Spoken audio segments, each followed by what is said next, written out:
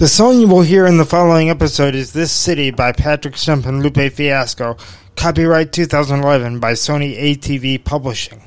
All Cleveland Browns highlights that appear in this episode appear courtesy of the University Hospital's Cleveland Browns Radio Network. And when I woke up this morning, I was feeling pretty dangerous.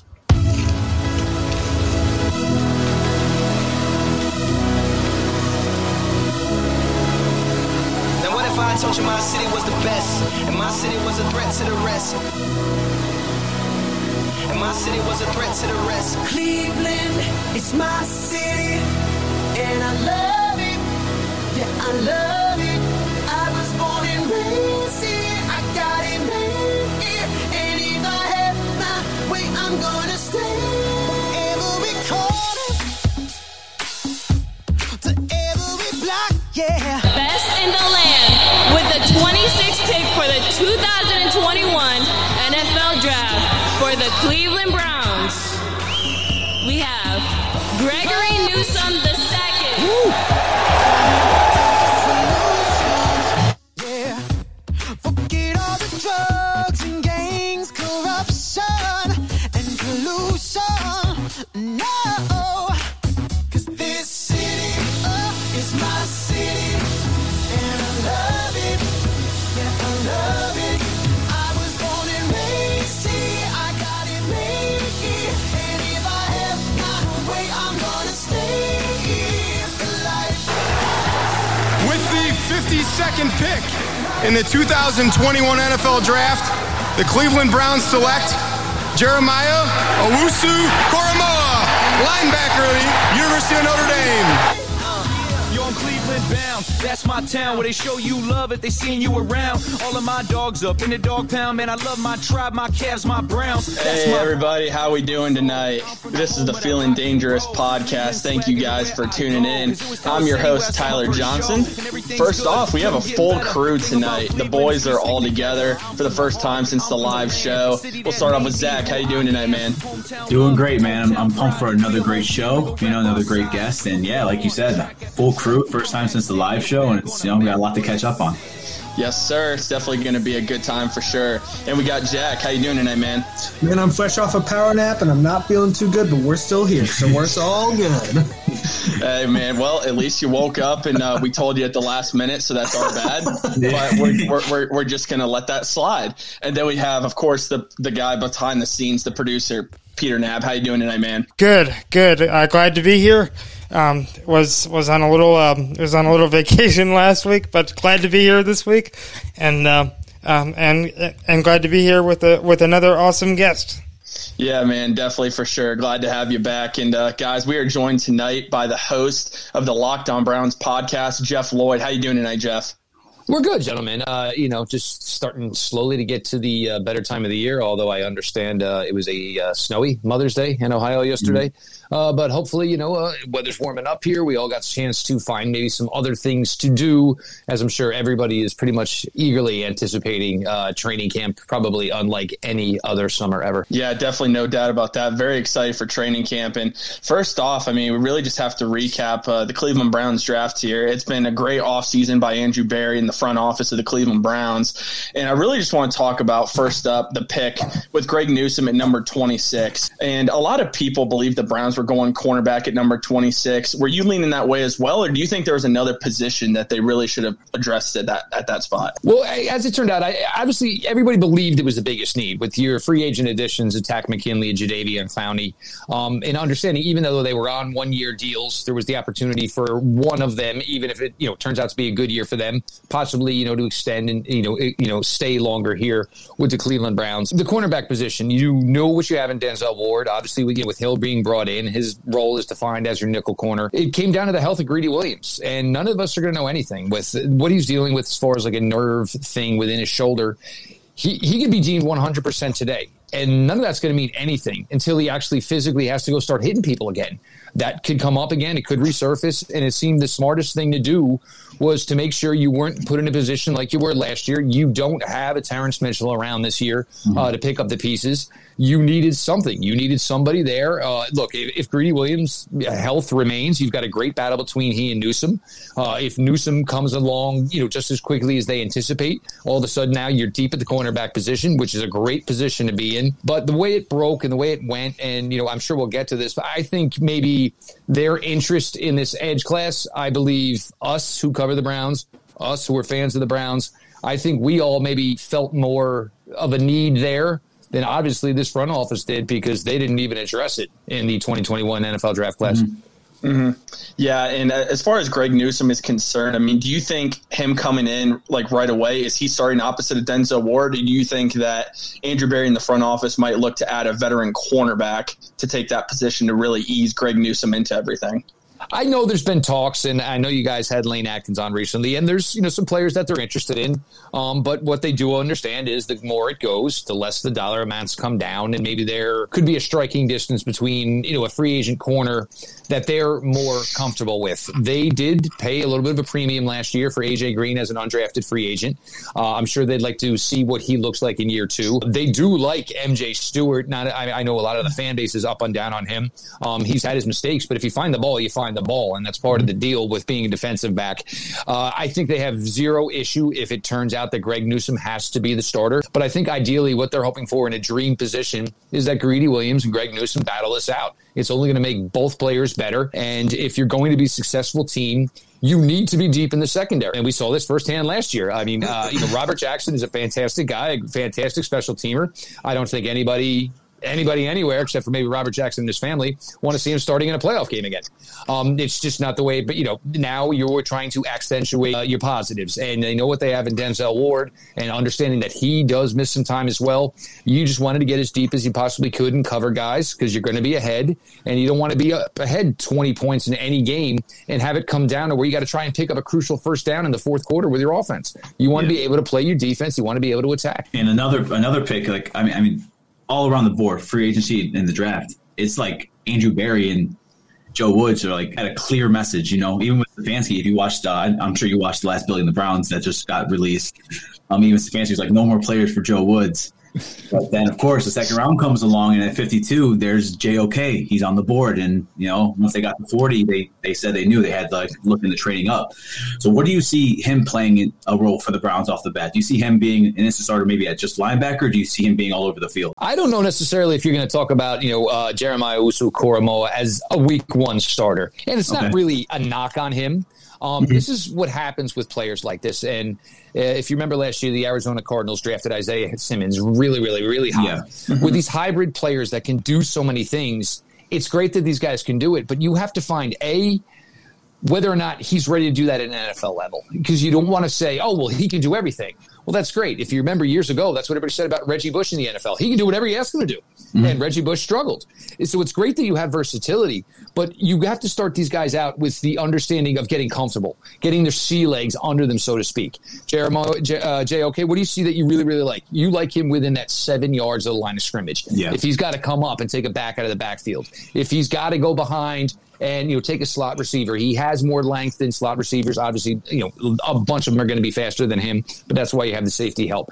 You want him basically seeking and destroying. There's the ball. Go get it. Between him and Tony Fields, these are players you're going to play more as pseudo linebackers when you're playing the Baltimore Ravens. This has been the key between the Tennessee Titans and a few years ago, the then San Diego Chargers beating Lamar Jackson in the playoffs. You can't have traditional linebackers on the field and think you're going to match his speed. Yes, we don't know what Lamar Jackson's time speed is, but we know it's 4.4 or better. So you need at least guys that have a chance at running laterally with him. They were not going to do it. You're not going to do it with Sione Takitaki. Look, everybody likes Sione. He's just not going to be a guy for that. Walker's not really going to be a guy for that. Malcolm Smith back in the day maybe was going to be a guy for that. At 31 years old, he's not that guy anymore. So you slowly progress him in. I think nickel, dime linebacker, he's going to see a lot of reps. Because if this team should be as good as everybody thinks they're going to be ahead a lot. And Joe Woods has said, I want to play nickel. I want to play dime. And so you want to find these players that are the hybrids between linebackers and defensive backs. But the key, and this is probably why, JOK didn't go in round one, is you don't want to burn them out by putting too much on their plate too early. And then they get to a point maybe where they're mentally frustrated. So it's slow and started off almost like feeding a child. You go through the vegetables, the greens, and then you go through the oranges and just get him as comfortable as he can be. He could end up being one of the top snap count guys, as the year progresses towards the end of the year. But they're in no need to rush him right now, which is a beautiful situation to be in. And just allow him to go out there, see what he sees, and go make plays. He does miss more tackles than people think. And I think when sometimes you have a reputation as a big hitter, sometimes that gets glossed over. So, playing a little bit more under control, especially at this level where everything's going to be, a tick faster than it was for him in college, just ease him in. But obviously they like this role. Obviously they like it so much. That's why they went out and pursued Tony Fields later. They want players like this that don't necessarily have to be labeled as a linebacker or as a defensive back. Also, it's going to make it really, really difficult on the quarterback to come up to the line of scrimmage and start making calls when he sees 7 guys who could be playing linebacker or defensive back, and he has no idea who's doing what. Yeah, and going along with that, do you see the Browns? Obviously when JOK is on the field, they'll have him like maybe in the slot, closer to the line, whatever it might be. Do you think they're going to create maybe like kind of like a new position for JOK and Tony Fields, like maybe like a spur or just along those lines, like maybe just a different position for them? And then throughout the years, we might see the Browns adding players at this new position. Well, to be technical, you could do this with Ronnie Harrison. You could do these types of things as well with Grant Talbot, who we haven't gotten to see yet. Just guys who are a little bit bigger, and then the weights, so they're maybe 8-9 pounds less than what a traditional linebacker would weigh. That's okay, but they also are 1/10 of a second faster or 2/10 of a second faster. So we'll give up the 7-8 pounds because we have a faster player on the field. Oh, well, what happens if the guard? No, don't worry about it. He's significantly faster than the guard. The guard pulls. He's going to beat the guard to the spot. That's why you're looking for players like this. It's all about athleticism, and that's what you're trying to do here. You're trying to get your fastest players on defense. You go back to some of the most successful defenses ever. The Ravens in their heyday, they were fast everywhere. Miami University in the day, everybody ran a 4.4 on that defense. You're just trying to get as fast as possibly you can on defense. And the thing is the better the athlete, the faster they run, the hope is the better coverage they can give and sustain their coverage. And you can just allow this pass rush to do what they're going to do. And keep in mind, you have 3 pass rushers who run 4.6 or faster. So it's just about overall upgrade of the speed, picking up the tempo, and basically forcing what the offense can do, as opposed to last year when they had these scenarios, they had to sit back and let the offense do what they wanted because they were so afraid and they were so unathletic that one drive could go 80 yards and then they were right back on the field in offense, and they had the defense feeling bad about themselves. For Joe Woods, he's in just a perfect position. He's literally got to be walking around like a kid with a smile on Christmas morning. He put his work in for 1 year, didn't really get the ammunition he needed. But this year, it was kind of like, well, it was Joe's big birthday. Oh, he turned 14 this year. So we really got to get him some good gifts. And Joe certainly got a lot of good gifts. Yeah. That's for sure. Yeah, definitely no doubt about that. And as far as the bigger impact this year, who could you see having more maybe of a bigger impact on the defense this year? Will it be Greg Newsome, or do you think JOK, considering the fact that you can line him up everywhere? Right now, if you're going to ask me today, I would say Greg Newsome, and that's just due to the fact that we don't know. I think Greg Newsome has the easier path to start at cornerback. One of the things we're forgetting about Greedy Williams is he was not brought in by this administration. So technically, he played, 6 practices in the summer for this organization? Mm-hmm. We don't know what they felt about him then. There could have been a chance they thought Terrence Mitchell was going to be the starter all along. We have really no way of knowing. They don't have much invested in Greedy Williams. And I'm not saying this is bad or this is good, but it's the reality of what it truly is. Are they invested in Greg Newsome? Well, wholeheartedly. This is their 26th overall pick. They were sitting there with their fingers crossed, thought maybe about whether or not they were going to have to jump up to possibly 21 to get him. Played the waiting game. It worked out perfectly. It fell. The player they wanted fell into their lap. If you're going to ask who would give the bigger impact, I'm going to base this on playing time. And I think right now I would say Greg Newsome. It probably would be in line for more playing time. Of course, anything can change. Mm-hmm. Yeah. And then so thoughts on some of the Browns, like mid-round draft picks. You tweeted back in March that you thought Anthony Schwartz would be a perfect fit for this Browns offense. So what will Anthony Schwartz bring to this offense, and how does he fit with Baker Mayfield's skill set? Well, the first things first is if Anthony Schwartz comes on the field, he will be the fifth option in the passing game to start. And that's okay. But the problem is the secondary, they're going to look who's around, and everyone's going to point to, no, I guess he chose number 10. Number 10. Here, this is the guy. Look, I know Odell's here. I know Jarvis Landry's here. Austin Hooper, Kareem Hunt say that's the set. We're worried about number 10 because there's not a guy on our defense who can run with him. So if he gets a clean get off or, he challenges, we can't put one safety on him because there's not one safety in our defense who can run with him.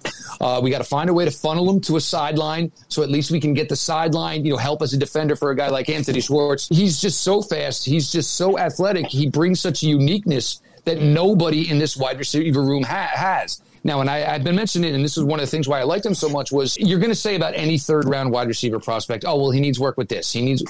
Anthony Schwartz kind of has an excuse. He was a double athlete at Auburn. He was a full-track athlete. So there were football things he missed. There was times away from the football field that he was not there for. Last summer, it didn't go, obviously, with no Olympic trials to go to get ready for the Olympics. He was able to, put in more time, more effort, and there was a lot of exponential growth in his overall receiving game his last year down at Auburn. You look at the fact that he's, adverse in the jet sweeps. He's run a lot of reverses, and just another way to use speed to manufacture things. Jarvis Landry, for what he does, is a great player. But, who do you want coming around on the end around? The guy who was training to be an Olympian 100-meter guy, or Jarvis Landry? And the other thing with Baker, as far as Baker Mayfield is, it gets misconstrued because he doesn't get the opportunity to throw a lot of them. Baker Mayfield has a fantastic deep arm, throws a fantastic deep ball. He just didn't get a lot of opportunity. If Odell had remained healthy last year, obviously I think there would have been more opportunities to use that part of the game. Jarvis, Higgins, they're both limited in that area. DPJ wasn't really ready yet. Hodge can do some of those things, but he was another guy that was in and out of the door every 3 to 4 weeks, it felt like. Schwartz comes in, and he has the calling card that nobody else does. And the one thing I keep saying is, maybe he doesn't have to be Tyreek Hill, but you look at McCole Hardman for the Chiefs, and the return they get of that. So now it's, you have to worry so much about a player who may not be, your number one target, that all of a sudden you're having a really, really difficult time covering everybody else because you have to pay attention to him just to the fact that he is that fast and it has to be respected. Yeah, and I feel like you're bringing in this kind of target now that where Baker is finally he's set in a system. He doesn't have to learn a new system. He doesn't have to get comfortable with new wide receivers, and he's not going to force feed anyone. So now it's just Baker can choose what great target does he want to throw to. Is it Higgins? Is it Schwartz? Is it OBJ? What linebacker? Hunt out of the backfield. We have so many more targets now that we can just feed the ball to. I feel like this is going to open up the field so much more. You touched a little bit on it, but why exactly do you think JOK dropped down to 52? Do you think the Browns got a bargain at 52, or do you think there are enough red flags that it's like, oh, this guy dropped down to 52. Maybe we didn't get the guy we were thinking we were getting. I think part of it is the versatility thing and understanding. And you see when a player like Isaiah Simmons, I think he went 7th overall last year to the Cardinals, and uber athletic.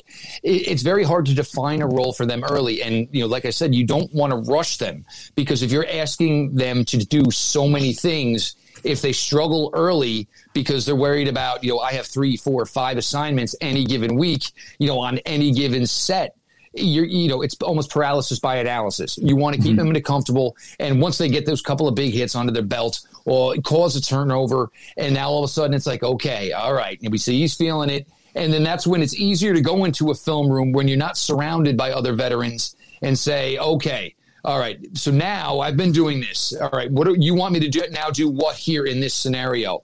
And just due to it also, I don't think there was ever really the heart issue. And I had Stephen Thomas on my show, and we talked about it. This has been something that had been talked about, I think, when he was a sophomore at Notre Dame. And there was a little bit of a question and, some doctor visits and a couple of tests. Nothing ever came of it again at Notre Dame. So, and this year where the information was so slow as far as the entire draft process, maybe that was something that somebody missed. And, look, everybody wants to take something so close to the draft, throw it out there and want to have everybody scurry and everybody react. Would it have stunned me if he went top 32? No, not at all. But the other thing is, if you don't know truly if he's going to be a linebacker, if you don't know if he's truly going to be a safety, for some teams, That's their turnoff right there, especially if you're drafting late in round 1 or early in round 2. I need a tackle.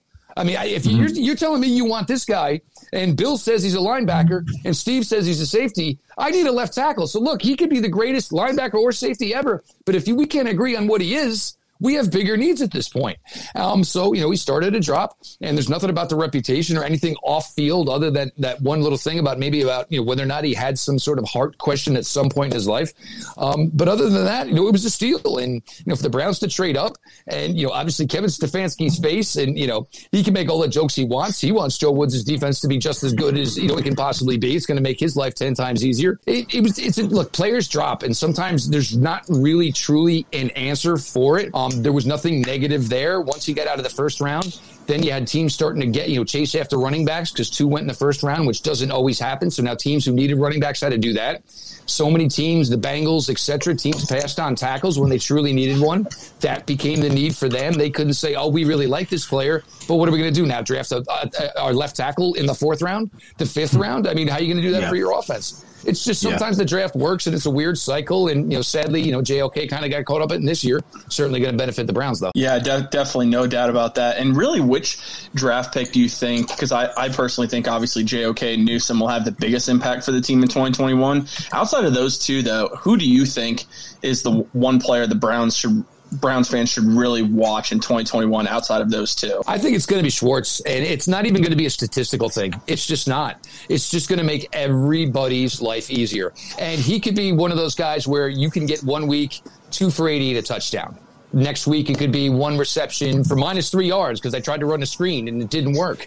But the amount of time he can be on the field just as that threat.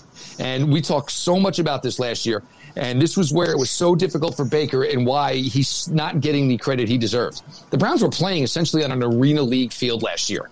They didn't have the ability to go 75 yards, 80 yards in one play, other than that one play to Donovan Peoples-Jones against Tennessee.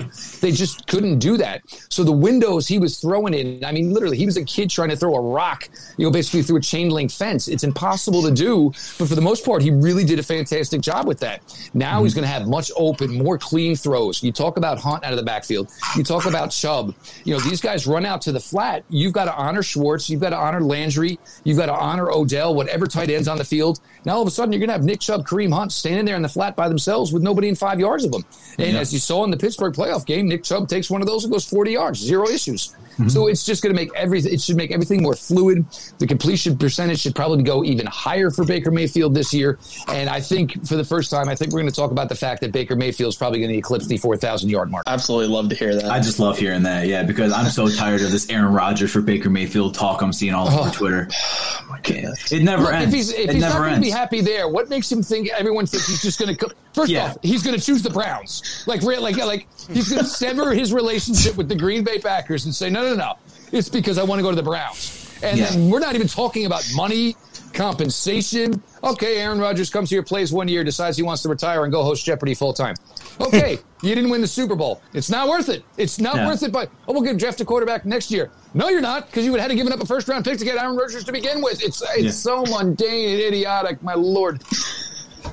I'm so glad you mentioned that, Zach. It's so true. I've been seeing so much of that lately, and so much so that Mary Kay Cabot had to put out an article basically saying the Browns are committed to Baker Mayfield.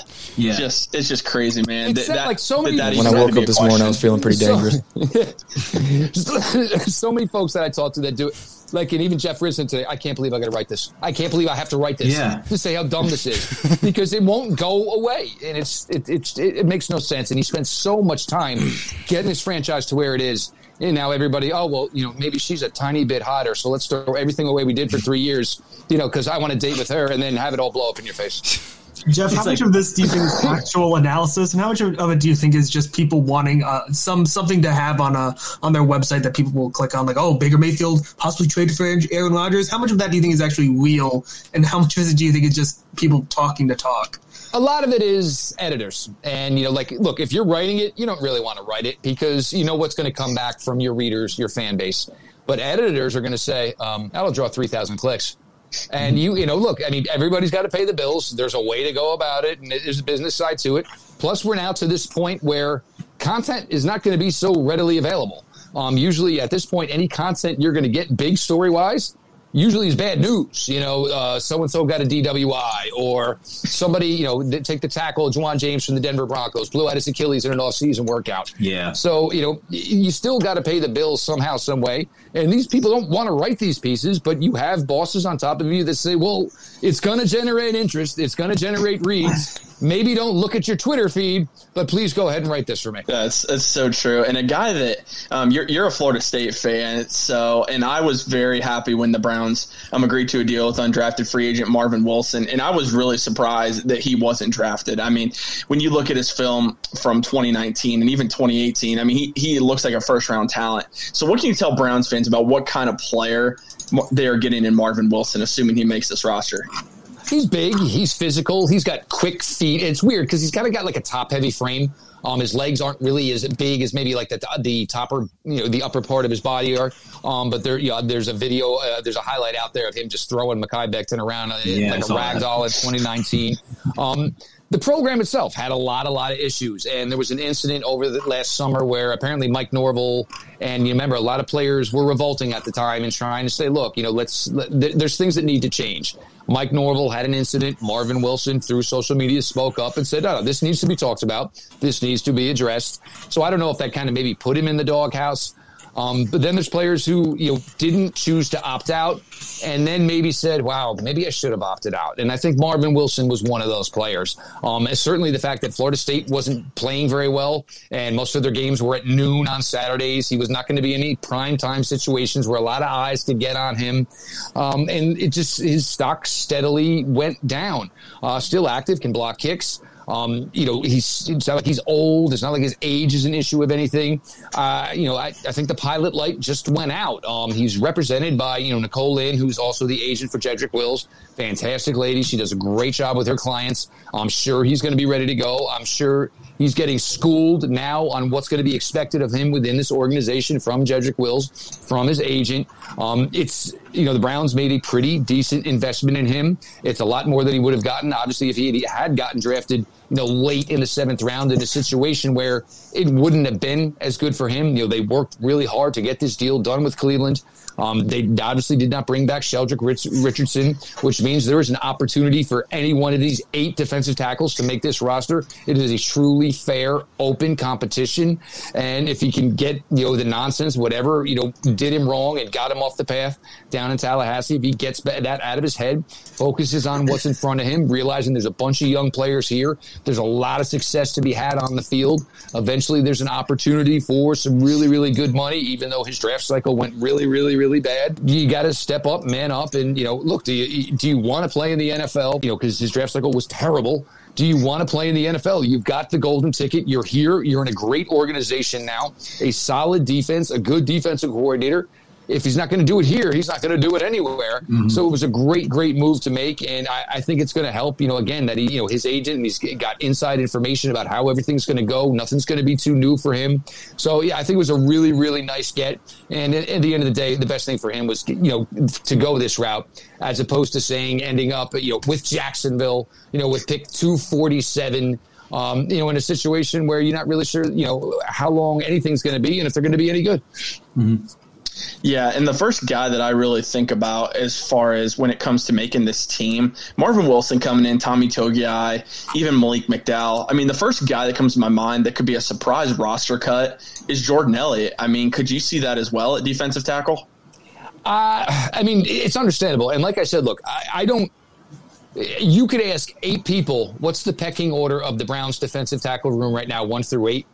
You might get 8 different answers. Some people may love Andrew Billings. A lot of people are going to say, well, Andrew Billings didn't play last year. A lot of people, Malik Jackson. Well, Malik Jackson's in year 10, year 11 of his career. We can't guarantee that you can, basically just say he's going to be a starter and he's going to give you starter reps. Jordan Elliott, I don't think the Browns would be so quick to cut bait with a player they drafted top 100 only 1 year ago. So I would say I think he's safe, but these moves and what's gone on over here over the last 2 weeks or so certainly doesn't make you give you the warm and fuzzies about Jordan Elliott. Like they feel he's a starter. He's guaranteed 85% of the snaps. And maybe they feel there's a little bit more. Maybe the Browns feel that and said, look, it's not maybe necessarily that we're going to get rid of him, but we're going to supply some competition because we think there's more there than maybe we saw year one, which, you know, some people I talk with, I don't think he got the playing time to give a full, you know, detailed, you know, thought on whether or not he's a keeper, he's a goer. But maybe they feel in the time he got, they wanted to see a little bit more. Yeah, I could definitely see it being that way. And now I saw something on NFL Network that was very interesting. Thomas Davis was saying that with the Browns completely rebuilding their defense, he sees this unit as a top 3 defense, which I think is a little premature considering they haven't even played a down together at this point. What are realistic expectations for the defense in 2021? It sounds crazy to say this early, but if you wanted to tell me, is the expectation that this Browns defense can be a top 5 defense in the NFL next year? I said, yeah. I mean, we're talking about Jadeveon Clowney. We're talking about Myles Garrett. Takk McKinley was a former number 1 overall pick. They showed to us last year they don't maybe care so much about paying for the linebacker position as much as they're going to piecemeal it. But maybe we saw the vision of what this linebacker position is eventually going to be for them with JOK, with Tony Fields. They want to play a lot of safeties. Joe Woods from day one, I want to play a lot of safeties. I want to play nickel. Okay, we got you Grant Delpit. We brought you in Ronnie Harrison. We got you John Johnson III. As far as the cornerback position, Denzel, we all know the player we've got. Of course, again, a little missed time here or there.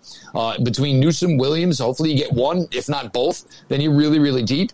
But I think you're going to be able to cover so much better this year that I think the Browns are going to be, I would say, if the defense could be top 5 overall, I think the Browns could probably be top 3 in sacks as a defense this year. I think you're going to see a huge, huge tick in that number because the quarterbacks are just not going to have the open receivers. They're not going to have the time. And the fact that they completely upgraded the foot speed of the guys chasing after these quarterbacks in Clowney, in Takk McKinley. You can play Malik Jackson and go with that NASCAR package if you want. Curtis Weaver, who nobody seems to want to talk about, was a great productive player at Boise State. Didn't have the greatest draft process. And, there's a Dolphins reporter I talked to him, like, what went on down there? Oh, well, they didn't really like the effort he was given. I'm like, dude, he was there 9 days. Like, he was there 9 days. Like, they didn't like the effort. I mean, he was a rookie. I mean, we're coming out of COVID. He's, he grew up on the West Coast. He's in Miami. Like, the whole world's on the 9 days. They didn't like the effort he was giving. Well, I mean, then that's on you. I think the Browns, they love him. All the talk is there that he is literally working his tail off as far as getting himself in better physical shape. 3 years of over 10 sacks. I don't care what conference you played in. It shows you know how to get after the quarterback. I think they're going to have an embarrassment of riches in getting after the quarterback this year. And as great as it's going to be due to their own talent on the defensive line, it's going to be due to the fact that they have guys who can just flat out cover now. And this is something they haven't had. And I've been covering this team full time since 2017. They haven't ever had it since I've been doing this. Yeah. Man, yeah. And I mean, at this point, where do you see the Browns really ranking compared to the rest of the AFC? The Browns have to be a top 4 AFC team. There's no way around it. Baltimore, Cleveland. I'm not going to look. It's way too early to talk about who's winning the AFC North, who's not. That's for another day. Buffalo Bills and the Kansas City Chiefs. Those are your top 4 teams in the AFC right now. And we talked about this, actually, the show we put out today with Jeff Risdon. If they don't play for the AFC Championship, I'd say this year's probably not going to be a success. If something happens, something changes, they lose some guys. But if they're not in that AFC Championship game this year, I think the season was not a success. And, I mean, I'm going to take this one step further. As true Browns fans, dreamers that we are, do you think the Browns are Super Bowl contenders heading into this season? If you say they should, if they do not play in the AFC Championship game, it's a disappointment. Then you have to say they're Super Bowl contenders. I mean, the fact that we almost made it last year with the defense that we had on the field alone. I mean, we were a Chad Henne away from being there. So, well, I mean, yeah. Well, a Chad Henne away and a not covering, a Tyreek Hill on a 4th and inches, whatever. But it also showed the respect at the time that Andy Reid kind of thought of this team. He said, I'm going to go for this here in this situation. I may lose this game if I don't get this first down, but I don't know if I want to put Baker Mayfield back on this field in this position. And I think that's one thing that people didn't take away from that enough. It wasn't that Andy Reid was saying, all right, well, let's just go ahead and put it to bed. He was saying, I don't think I want to give the ball back to Baker Mayfield, is literally what he was saying. And look, the Chiefs, they run hot, they run cold, but they're good enough where they run cold, they still can pull out wins. There's some flaws there, and I know everybody, look what they did with their offensive line. Well, you revamped your entire offensive line. There's no guarantees this is going to mesh. this is going to work. I think everybody just assumes it's going to be a given. It's not really the way offensive line play works in any way whatsoever. It's about playing with guys you're comfortable with. You understand, you have a feeling for. You can look behind your head and say, I know he's getting beat right now, so let me disengage and help him out. And that just doesn't happen overnight. Look, the Bills, the Bills are tricky. I don't know if their defense got better or it didn't. They're going to try, hopefully, to implement a little bit more of a running game and not do it with their quarterback, because if they continue to run Josh Allen like they do, I don't know if there's going to be much difference between the way it works out for him than it did essentially Cam Newton. It doesn't matter that you're 6'5", 240. You keep getting pounded. It's going to take a toll. And the Ravens, I liked the Ravens draft. But look, I mean, Rashad Bateman was a player all Browns fans loved. But we're going to do this every year? Well, the Ravens got this receiver. All of a sudden, now it's going to work. I don't think the Ravens know. I don't think Lamar Jackson knows. Nobody knows what receiver is truly going to work for him as far as being a number one wide receiver. Their number one wide receiver for the last couple of years, and still will be, most likely, is Mark Andrews. I don't know if it's the way they run the offense or the way it works, or the fact that, Lamar has that calling card of, coverage is too tight, I'll take off with it. They can keep changing the names. I don't know if it's going to make truly that great of a difference within their passing game as far as getting the wide receivers involved. I just don't think Lamar trusts himself as a quarterback, if I'm going to be honest. There's times where he says, I am athletic enough. Why am I going to risk this mistake? I'll pick up 12 yards, and then hopefully the next play, there'll be a guy open that I can trust my vision and make that throw. Yeah, and the Browns defense alone is just an all-around Lamar Jackson stopper. I mean, our coverage is going to be tighter. Our coverage is going to be tighter. We have a great front seven now, and JOK, his containment is just off the wall. So for those guys that were later round draft picks, those guys that are barely on the cutting edge of making a roster or not making a roster, do you think that I know that no NFL fan is going to miss having that fourth preseason game, but do you think that with only three preseason games this year, do you think that's going to have any serious impact on those guys that are at the bottom, those guys that are on the cut of making a roster or not making a roster? I would say in years past, when we're talking about the Cleveland Browns, that's a pretty big loss. But the Browns are in a position now where they know probably their first 45, 46, 47 guys. These guys ain't playing, man. They're not playing in the summer. They're not. Yeah. Baker Mayfield's not playing. They're certainly not going to risk Odell or Jarvis. They are not going to risk Myles Garrett. They are not going to risk Jadeveon Clowney. Maybe Takk McKinley gets some snaps. They're not going to risk, and they're not going to care about the preseason. If they get outscored 90-9 in the preseason, yeah. The Browns are not going to care. They are not going to risk what they have and the chance that this could be a truly special season, one for the ages for them. They are not going to risk that in August. And we saw that last August. Everybody got nervous. There'd be the reports from Nathan Zagara or Mary Kay Cabot. So-and-so, these three names aren't practicing today. And everybody, no, they're just not practicing today. They had 3 practices. It's a little bit warmer today than it was the last couple of days. They got days off. And it's just the way things go now. It's just you have so much invested in these players from, your job of winning and losing, and then you factor in the monetary amount that you have invested in these players. You are not going to risk them for anything that is close to, exhibition. Yeah.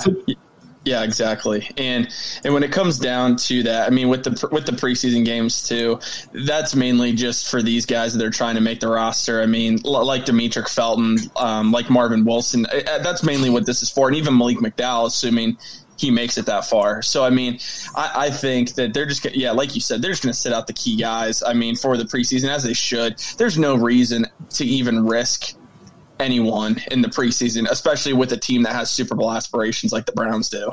Especially when the NFL Players Association president is on your team. Yeah, exactly. Yeah. True. And then, so now a question that really Browns fans, if you mention it on social media, they attack you every single time, even if you bring it up. What do you expect Andrew Berry to do with the wide receiver situation after 2021? Because obviously there are some big questions they're going to have to answer in that room. I don't know why, and this is the funny, and this is what I went back to, and maybe this was an example of it. When Sheldon Richardson was released, everybody, Great. Well, you want to know what? He wasn't making the $12 million. He wasn't producing the $12 million he was making. Well, Are we going to play this game? Because there are players here who are getting paid more than that and are not producing the numbers that equate to the salary. Look, and this is not a knock on Jarvis Landry, but these conversations go on in front offices. We're paying 2 wide receivers $30 million. I think we're the only team doing that. Yes, we are. And the most consistent wide receiver on their roster last year, as far as balls thrown to and receptions, was Rashard Higgins.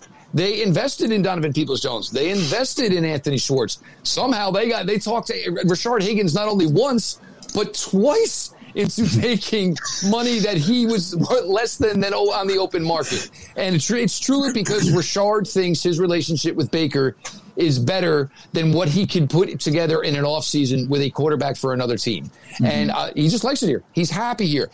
But you cannot pay – now you're going to talk what $40 million? Are you going to pay $40 million in 2022 for wide receivers when you want to get Schwartz on the field more? You hopefully want to get Donovan Peoples-Jones on the field more. You have Rashard Higgins, who you really like, and seems to be like the only guy that says, hey, if you just give me a fair amount, like if I can just pay my rent, and apparently enough I can get my girlfriend that I've been dating for 10 years now an engagement ring so we can have a kid and start a life together. But everybody else is all worried about their mighty dollar. Like, it's so weird. And Jarvis came here when nobody would. No, he didn't. He was traded here. We signed the extension. Well, he signed an extension that nobody else would have offered him. And everybody wants to look at what they want to look at, and they look at through fan eyes. Jarvis Landry is a fantastic player. Tough as nails. Hard as hell, everything you ask him to do. Look, they don't want to run, exactly. You don't want to run in jet sweeps, but they had no other option. Yeah. He's thinking, look, you got to do it. I mean, we have nobody else to, so it's going to be you. But ideally, in a perfect world, if you want to tell me, and you want to just say, hey, for 2022, we'll get Odell to stay, we'll get Jarvis to stay, but they each make 10, and it's 20 mil. We got 10 million to work around somewhere else. You still have Peoples-Jones on a rookie contract. You left Schwartz on a rookie contract. Maybe you tell Rashard, hey, since you got the kid now, we'll bump you up to 3. So I save $7 million. I'll take the $7 million, and I've got a great wide receiving core. But, there's guys in there crunching those numbers as to where the money is allotted. And that's got to be something that keeps coming back up. And look, maybe Odell's year would have been better last year, obviously without the injury. Maybe the stats would have been better. And everybody, well, look what they did in 19. Well, they were getting their asses kicked. They had no chance. I mean, they were throwing 75% of the time. They should have had over 1,000 yards. Yeah. And keep in mind, Higgins wasn't a part of any of that. If Higgins had been, maybe neither of those guys would have seen 1,000 yards in 19. Mm-hmm. So it's just it's cost feasibility. Your boss is not going to pay you twice as much than what you actually do. This is not the way things work. And just because it's the NFL, it doesn't mean it's any different. You should be performing equal to what you are being paid. Yeah, and Jeff, I know you agree with this, that Jarvis and OBJ just want to win. So say the Browns do go on and we win. Well, let's see. That's the ultimate key. We'll see how much guys want to win when it starts affecting bank accounts. Yeah, so I was just saying, do you see possibly a Tampa Bay situation happening if we win a Super Bowl that, okay, these guys might take pay cuts to stay and be a dynasty? It's certainly a possibility. I think... First things first, I think that would be everybody's intention right off the bat because, Tampa's had a little success, won a Super Bowl, that city has. You have Tom Brady, so right away, if you have Tom Brady, that's really legitimately your goal year in, year out is to play for the Super Bowl. It would be interesting. It truly would. I don't know if everybody would truly, possibly be on board because you have to keep in mind, Odell and Jarvis, that window for big money is closing. And it's crazy to say where you're talking 28 years old. But, that window is shrinking. These wide receiver classes come out every single year, and they're almost better than they were the year before. So there's so much competition that if it were the difference between, say, $5 million and staying in Cleveland and being happy, maybe you take the $5 million, and at the end of the day, you got to do what's best for you and yours. And, I'll never tell anybody not to go chase the money, but I don't think the Browns are just going to frugally spend it. And again, this is two players that they never agreed on any of this, financial resource to either of these guys. Completely different front office. Those are both John Dorsey moves. So Andrew Berry's going to have a completely different mindset coming into that. So Well, Jeff, who do you think would be most likely to stay on the team? If one of them were to stay, if obviously we all think that at least one of them is gone, who would you be more willing to, make a long-term investment into? Would you rather it be Jarvis or would you rather it be OBJ? If I'm keeping one, I'm going to keep Odell. Because the thing is, Odell can slowly graduate, but Odell can do the things Jarvis does. If I have Schwartz, if I have Donovan Peoples-Jones, and if I keep Rashard Higgins, and Rashard Higgins can do what Jarvis Landry can do. Mm-hmm. And we already know Rashard Higgins will do what Jarvis does for a lot cheaper amount. Jarvis, he'd be the guy I moved on from, and everybody, he blocks, and really? Because that was a precedent last year on these wide receivers. Why isn't Rashard Higgins playing early? The reason he wasn't playing early was basically they told him, you don't block, there's no opportunity to get the rock. Rashard Higgins, what did he do? That Dearness Johnson run against the Indianapolis Colts? Yep. Who had the game-winning block? Rashard Higgins. The light went on. If I don't get physical, it ain't going to matter. I ain't going to be able to complain about the balls because there's going to be 0 balls coming my way. Mm-hmm. So, way too early prediction, Chris Olave to the Browns next year? Oh, my gosh. I love both of them. I think Chris Olave will be the more – Chris Olave is going to be the more consistent one, but Miller's ceiling okay. Oh, my God. He's special. The circus catch, he just needs to work a little bit more on the routine. If you're telling me we're moving on, we have to have one of those two. Okay. Okay. Yeah. But I don't know if either one of them will be available at 32, though. Well, I love it. Let's go. But see, it's funny we're already like just hypothetically talking Chris Olave. I saw way too early mock draft with Pro Football Focus. They actually mocked Chris Olave to the Browns. What pick do they have us picking at? It was 26. They keep you at the same pick. Oh, okay. Just to make it easy. But as far as contract extensions go, do you think Baker Mayfield, the Browns are going to look to try and sign him before or after this season? And if Lamar signs, because apparently the Baltimore Ravens are in contract talks with Lamar Jackson and the Bills are looking to sign Josh Allen, if one of them signs first, is that a bad thing for the Browns, or do you think that Andrew Berry in the front office isn't really concerned about all that? I don't think anybody should be. And if I'm Baker Mayfield, the thing I'm looking at right now is it's 1 year with this organization. And what am I saying? And I think this is kind of the way Baker's wired is. Yeah, last year was great. I think this year's going to be better. So why am I going to work on this deal now? Well, why? And then the other thing is we're not really sure where the cap number is for 2022 yet. So why would you commit? Basically on a projected soft number. And I also think Baker is also going to be, I'm not sure maybe so much about Josh Allen. I'm sure Lamar Jackson's probably going to chase every top dollar. But I think Baker's going to be more of like, well, what is it going to take for me? But also, who are we losing here? Yeah. Where are the casualties going to be? Because Baker Mayfield makes a lot of money off the field, as we all know. His face is plastered on damn every commercial on every game, week in, week out. But I think Baker's going to say, well, I still want to, because what's going to happen?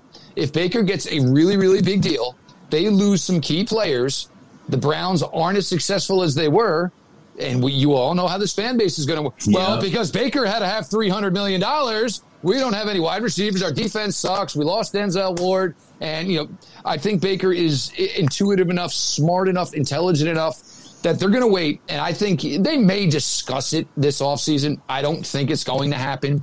There could be some talk and some rough numbers. Hey, if the cap's here, we're thinking this. If the cap's here, maybe we're thinking that. But if I'm Baker, no, I'm not. There's no way I'm agreeing now. After what I did last year with the fact that it was basically playing in a box, you've added more weapons. The fact that we will hopefully don't have to deal with COVID nonsense where he's turning around, and meeting a guy in the huddle and basically introducing himself and saying, I don't care what your name is, whatever you do, make sure nobody hits me. I think Baker. Guy named Blake. There you go. Guy named Blake. But he should be in a situation where his numbers all across the board should be better in 2021. Yeah. So why sign a deal now? I truly think that Baker. When I woke up this morning, I was feeling pretty dangerous. Talk of MVP this season. I truly think. Well, I think he's in a good position because if the Browns do play for an AFC Championship game, it's going to be so unprecedented that obviously it's going to be like, well, I think we maybe have the MVP of the NFL here. Yeah, exactly. Well, Jeff, I think one of the big things about the Browns too is not only that They have to worry about re-signing Baker. They have to worry about re-signing Denzel Ward. But the big name is re-signing Nick Chubb. How big of an issue do you think Nick Chubb's re-signing going to be? Do you think we're going to see them try to sign this offseason, or do you think they're going to save that for next offseason? I honestly think what we're going to see is we're going to see at least one, if not two, franchise tags on Nick Chubb. And I think this is one where, and this is where you have a good situation with Nick Chubb. Nick Chubb is not like other running backs. He's not an ego guy. He literally is maybe at times the most important facet of your offense. He doesn't carry himself like that. There is zero attitude about him. If Kareem's going to go in for 3 or 4 reps, you don't see Nick Chubb standing around pouting. Consummate team player. But also, the Browns understand that there's times where they're in a hole, and it's, well, what are we going to do? You know what? Let's give Nick 3 carries and see what happens. And the next thing you know, the ball is 45 yards down the field. Browns are finding a way to get it in the end zone, and he'll change momentum of a game. He's an important factor. There's no way around it. I don't know if the Browns want to get into a position, they're not going to give him a 5-year, 6-year, $7 million deal. That is, 7-year deal. That is not going to happen. No way in the world. So maybe it's 1 franchise tag. Perhaps it's 2. Or at the end of this year, it's 2 years. The money that he would take on 2 franchise tags, 2 years, $25, $26 million. You could always move on from Nick Chubb, Kareem Hunt, who's making 6.5 essentially over the next 2 years, and find somebody cheaper to do Kareem's role because you have that much faith in Nick Chubb. It's never going to be a long-term deal. And the thing is, they're in a really great advantage because Nick is such a great person and cares so much about the team and just about doing his job. There's no ego. What time's practice? Okay, I'll be there 2 hours early. All right, We'll talk then. He's a consummate pro and playing a position where you usually don't find a lot of guys who carry themselves like consummate pros. Yeah. Yeah, for sure. And when it comes down to, I think the contract extensions as well, I think they will. I kind of agree with you. I definitely see at least 1 franchise tag for Nick Chubb, and then possibly trying to work out maybe a 2-year deal off of that. Like you talked about, possibly trying to give him about $25-26 million to cover that, taking him close to about where he's 29 years old or so, because once he gets to 30, I think that's when, as a team, you don't want to get in that position to where you're paying Nick Chubb about $13-14 million when he's over 30 years old, like some of these other teams are going to be doing. Yeah. I just don't want to see a Le'Veon Bell situation in Cleveland. That's all I don't want to see. I don't think Nick Chubb's that kind of, has that kind of mindset, but I just don't want to see it. Any holdouts, any drama. So. Yeah. My thoughts there too. And obviously we're going to get the new NFL schedule here on Wednesday, and we're praying the team stays healthy, but we're starting to ask everybody this. Jeff, what is your way too early Browns record prediction right now? I'm going to go 13-4. And this is where it's going to be interesting because look, you're going to play, you're going to play the Chiefs this year, obviously. So you're going to get another crack and get yourself ready. The Baltimore games certainly going to be the difficult ones.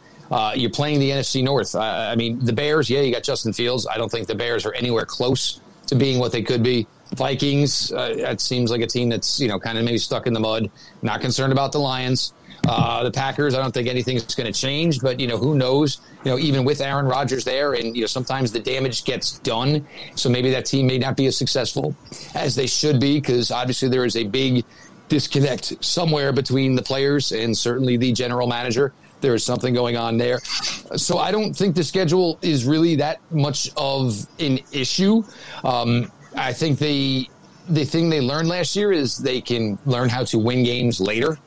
Even if they're tight, which was big for them. They learned how to close out games last year. And we're also talking about the fact that this defense should be vastly, vastly improved athletically, skill level. This defense should be light years ahead of what it was last year.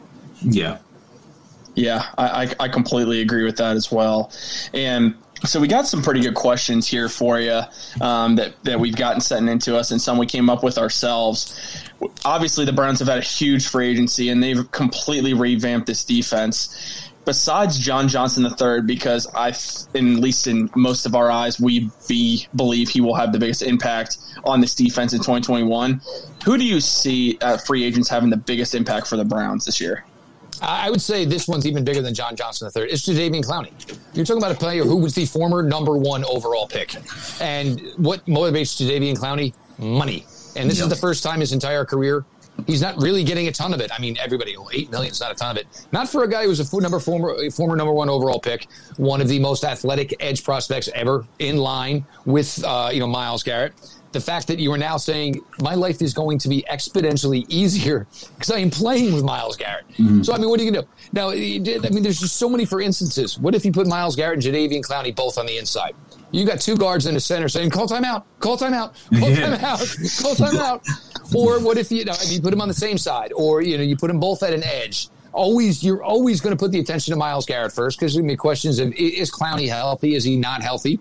All right, so if you put Garrett or Clowney on the inside, what are you going to do about the fact that Takk McKinley's coming off on one side running a 4-5? There should be a huge, huge opportunity here for Jadeveon Clowney to make, and this has always been his thing, he makes plays. And people don't understand. He kind of is similar to Olivier Vernon, where he kind of grades out pretty decent as a run defender. He's never really given the credit for it. But if he can put together another complete season and find somebody to pay him 3 years, $40 million, that's for Jadeveon Clowney. There's a money motivation here. Winning, sure. But he's tasted playoffs before. He's been there with Seattle. He's certainly been there with Houston. He finds a way to get this and make a couple of plays in the playoffs and probably get to an AFC championship game. Another big fat deal coming for him. I think Jadeveon Clowney, and I think it's even bigger than John Johnson III, because I think as much as I love John Johnson III, I think he's going to be part of a great safety group. But I think between him, Delpit, Harrison, they're all going to have their key moments. But if you can get that one other just absolute nut job freak defender of a player next to Myles Garrett, I don't know what some teams are going to do. Ben Roethlisberger, he's seriously got to be reconsidering the decision he made right now. Yeah, definitely. He couldn't run away from the Sheldon Richardsons of the world. Good luck running away from the fact that there's Garrett on one side, Clowney on the other, or one of them coming up the middle at you, and you've literally got the mobility now of Stonehenge, for God's sakes. And not even that, Jeff. Think about what Joe Burrow's thinking right now, because coming off a knee injury. But hey, he got Jamar Chase. That's all that matters. Who cares about my bad knee? The fact that everything is invested in me as the number one overall pick. There are two franchise left tackles in this draft. But hey, man, me and Jamar Chase had a lot of fun at LSU. I hope Jamar Chase can block Myles Garrett off the edge. I hope he's gaining 300. I hope he's gaining 110, 20 pounds, and he's going to be able to block one of these guys. Otherwise, well, no, but they got Riley Reif. Well, Riley Reif is like 31, 32 years old, and I'm sure he's not too thrilled about the fact that it's either going to be Clowney or Garrett he's going to have to block. Yeah. I have to admit, I understand. I get the point of why they would draft Chase, not a knock on Chase. It's a dumb decision. Player. Yeah. And look, if Joe Burrow didn't already have the knee torn up, I'd say, you know what? Screw it. You can get a tackle in round 2. I get it. You're going to say, screw it. We're going to score a boatload of points because our defense isn't there yet. But if Joe Burrow goes down again in week 2, you fire everybody in the building. Throw them all out the door, because now Burrow's career could be closer to over, and you got a whole bunch of receivers and nobody to throw it to him. So guess what that means? It means it's A.J. Green all over again. Yep. I thought it was so interesting that in their New Jersey mock-up, they specifically showed the giant scar on his knee, and I thought that should have just been such an indictment that, we need to invest on the offensive line. The memes that were coming from that scar were the absolute best. Help me, I'm blinking twice. Somebody come get me out of here. I need a new head coach. Oh, God. Yeah, and here's the thing. Obviously, I think Chase is going to be a really good player in the NFL, but when you have the opportunity to land a franchise left tackle like that in Sewell, who probably will be a Pro Bowler for the next 10 years, I think you have to do it. And that's why, even though the Lions, who they need every single position imaginable, they drafted him, and they're going to have a cornerstone on their line for years to come, regardless of whoever they get at quarterback down the line. Well, it's funny, and it seems like some teams kind of looked at what the Browns did. Browns with the number one offensive line run blocking, number one offensive line pass blocking, and even the Jets. And I've bashed the Jets for ages. You made the investment in Zach Wilson. What did you say? We're trading up. The Jets are trading up for a guard. Yeah, well, the left side of their offensive line now looks really, really good. That's how you protect your investment. You didn't protect your investment in year 1 by getting anybody to block for him. Guess what happened? He blew out his ACL. So the best way to protect the investment in year 2, now that he's on a bad knee, and coming back, is taking the wide receiver over the tackle.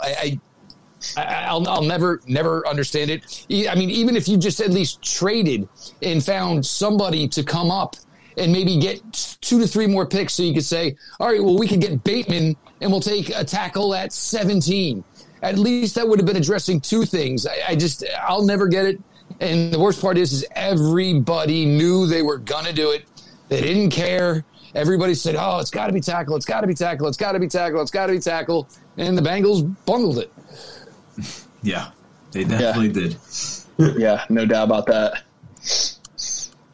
And then when it comes to the big contract extensions coming up here, there's the 4 big ones here, obviously Denzel, Baker, Chubb, and even Wyatt Teller. Of those guys, who do you think signs and who doesn't? I think all of them are going to stay. I do. Ooh, I love that answer. Love that answer. Well, but there's also a caveat to this. Oh, You look on the interior of this line.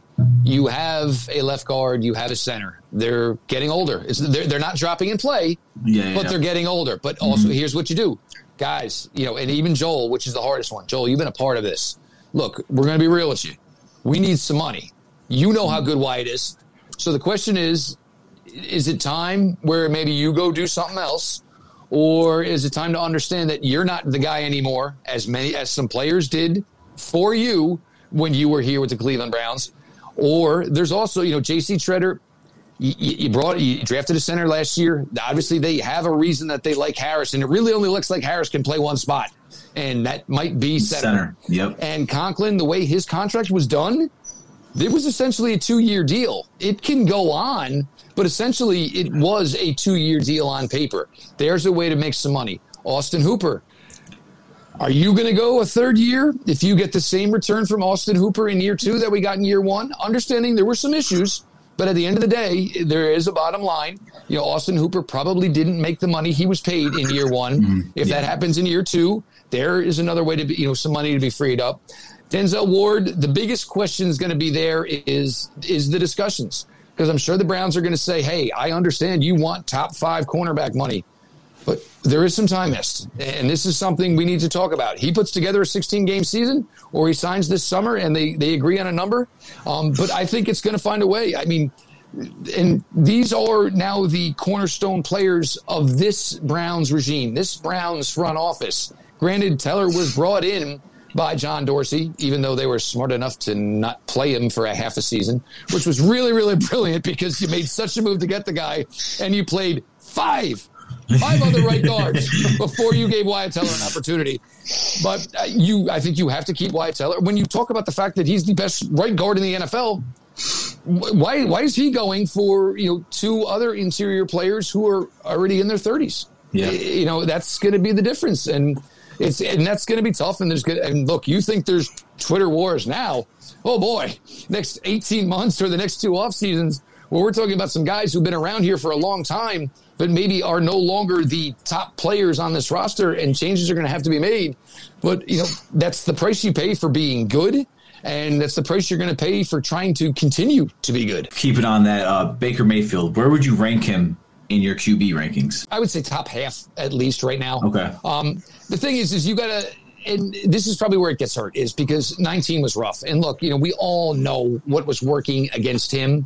But to go off of such a great rookie year and basically changing the thought process of this franchise, the success of this franchise, I mean, you took an 0-16 team to 7-8-1 and stopped giving away that jet victory to Tyrod Taylor.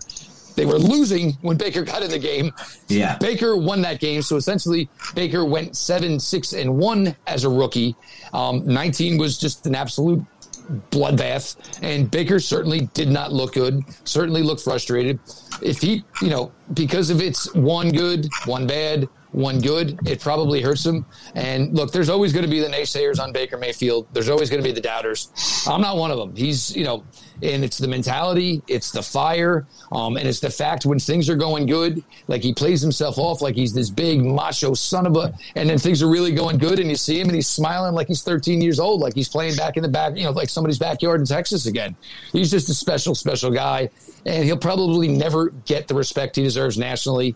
And I mean, it's just what it is. So be it. There is one way to change it, and it's a trophy that stands about yay high or so. Yeah. He gets one of those. Nobody's going to care. Nobody's going to care. When I woke up this morning, I was feeling pretty dangerous. The only person that still might care is Colin Cowherd. Yeah, but you know, dude, he's already started. He's already starting the whole thing. Baker's got a stacked roster. He's got an insane defense. If he doesn't at least make the Super Bowl, he's basically he's holding them back. Yeah, it's already started in that regard, which is just crazy to me. I don't understand how you can I know Baker went on his show after he was drafted and bodied him, and just made Colin Cowherd look pretty small. But, I mean, besides that, Baker Mayfield going through three different coaches during this time is just ridiculous. Well, you need balance. You need continuity. And the thing is, everybody talks about these throwing sessions. Well, that's fantastic. This is what you should be doing. But when you're trying to do these things and it's like, the coaches aren't here. Well, what am I supposed to do on this play? I don't know. Did they tell you you're X or you're Y? Oh, they didn't tell me if I'm X or Y. All right, so we're just basically running around. We're getting nothing accomplished here then. Now, year 2, this is Baker's offense, and Baker's taking these guys, and they're working with Anthony Schwartz and saying, no, we know exactly what they want to do with you. So you're getting a lot more quality work done as opposed to, there's always, they're working out, they're throwing together. Well, yeah, but if you don't have a full offense that you're trying to improve upon and using from last year, you're not getting the same thing out of it. This year, it's going to be a lot different. They're getting a lot more out of it. Baker knows these players. They know the offense. Everybody knows their roles. They know what's expected of them on given play calls. I'm sure this year's work was 10 times better than it was last year, just due to the fact that the guys are more comfortable and they don't need to say, let's pop back in and call coach real quick. Everybody knows what's going on, and they know it like the back of their hand. Yeah, I would definitely agree with that. And we really just have one last question here for you, and we like to ask guests this when they come onto the show. What advice would you have for small podcasts like us and many others that are trying to grow into this field? Well, from firsthand experience, use social media as a plus. Don't dig yourself some holes. And I'm guilty of that. I was. And even when I started here with this, and, there were some certain names that, eventually ended up blocking me, and I probably deserved it at the time. And there were other people who reached out and they're like, dude, how do you expect your product to grow, when you can't reach out, say a certain member of Cleveland media writes an excellent story. You can't send them a DM because maybe you once told them they were a jerk or a jackass or their opinion was stupid. You can't send them a DM because they have you blocked. Using that, just being smart, certainly, about things you put on social media and, understanding, and even if it's somebody you're close with, understanding that some people may be seeing your tweets for the first time. So there's certain people I talk with, and me and Pete bust each other's balls all the time on social media. But sometimes there's people seeing that for the first time, and they're taking that either one of us might be a jerk off. But it's like we're close. I mean, we spend as much time together. And maybe there's some conversations, even if it's just fun, that it could be misconstrued for people seeing it the first time. So maybe it's better off for a DM. Maybe it's better off for a text. And there comes a certain time where you have to understand that maybe you need to ease off the brakes on social media. Because, yes, it becomes a point where you get aggravated, you get ticked off, and it shows a side you don't necessarily want to show. But the other thing is, do not be afraid to shoot your shot anywhere. I mean, like, to say that I've had Daniel Jeremiah on my podcast blows my mind. To say that Mark Sessler, I now consider a friend, hosts one of the biggest NFL podcasts there is in the world. The fact that I can call him a friend now. Don't be afraid to take your shot. If you see somebody's got their DMs open, start off with a nice discourse, see if you ever get something back. And, understand that it's going to take a while. It's always going to take a while. And if you guys are only doing one show a week, that gets even a little bit more difficult. And, and the other thing is don't shove it down people's throats. Some people will retweet the same show or retweet a show from 9 days ago and because they have nothing new. And it's like, trust me, if they were going to listen, they would have gotten to it by now. And things like that. And, sometimes that, because you have some people who are big social media users. And if they see that, a certain account put out, their show, 7 times in one day, guess what? Mute. And, that's the last place you ever want to get yourself. Yeah, definitely would agree with that. Really appreciate that advice, and definitely something we can apply to our show as well. So, Jeff, we obviously want to end the show with you just telling the audience where they can find you on Twitter and your podcast. Well, my account, at Jeff_LJ_Lloyd, the Locked On Browns, at Locked On Browns Twitter account. One of these days, and here's where we're at right now, iTunes has 31 of our NFL shows rectified. Guess who's not rectified yet? Yes, that's right. Cleveland Browns, still not rectified. So, and like there's people like asking questions, and now I'm getting some negative iTunes reviews. Well, how can you use daily delivery of all things dog pound as your tag? It ain't my fault, man. It ain't my fault. You think I don't want my show up? But hopefully that should be resolved. What I'm hearing is either later tonight, by tomorrow. But look, the brand new Odyssey app is fantastic, simple, easy to navigate. Spotify. I've set up a link tree on my page, which shows every single link to where you can find Locked On Browns through whatever podcast app that you use. Listen, enjoy it. And these last couple of weeks stunk. And it really hurt because iTunes is a big part of my listenership.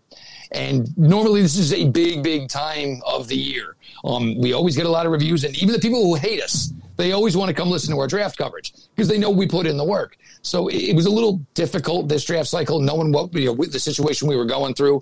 But it's been a ride. I mean, it's going to be 4 years in September doing this, and from where this team was and covering 2017 and having like my wife and some of my good friends going, what in the hell are you doing? Yeah. Like, did you really sign up for this? And I'm like, well, it can't get any worse. And then 2019 came around, and even though it did feel like it was kind of getting worse, but it's a great team. It's a fun team. It's young. It's got personality. It's got stars. It's got leadership. It's got a great coach.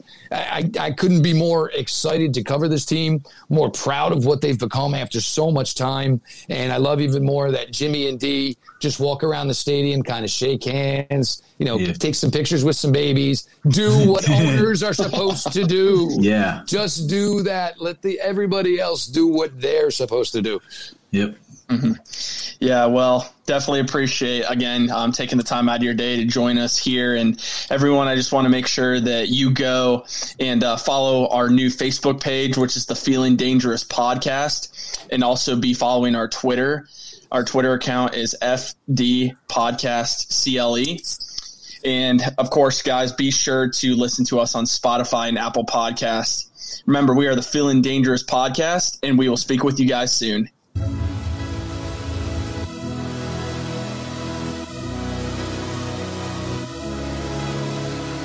If I told you my city was the best, and my city was a threat to the rest, and my city was a threat to the rest. Cleveland is my city, and I love it. Yeah, I love it. I was born and raised here. I got it made here, and if I have my way, I'm gonna stay every corner. James Conner in the backfield on the right side of Big Ben. Motion by the tight end. McDonald down the line, left to right. And the snap goes high over the head of Big Ben, all the way back to the 2, to the 1, and the Browns have it in the end zone. And they dive on the ball and recover it for a touchdown. Carl Joseph's got it in the end zone. A touchdown. Not a bad start. 6-0 Browns. Marquise Pouncey just sailed the ball over the head of Big Ben, who looked at James Conner. They raced back towards inside the 5-yard line. It went into the end zone. B.J. Goodson and Carl Joseph were over there, and Joseph recovers it.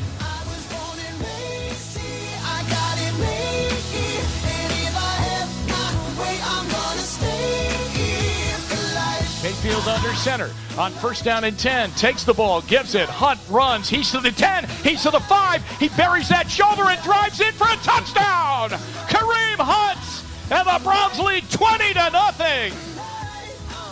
Yo, I'm Cleveland bound. That's my town where they show you love if they seeing you around. All of my dogs up in the dog pound. Man, I love my tribe, my Cavs, my Browns. That's my heart. That's my soul.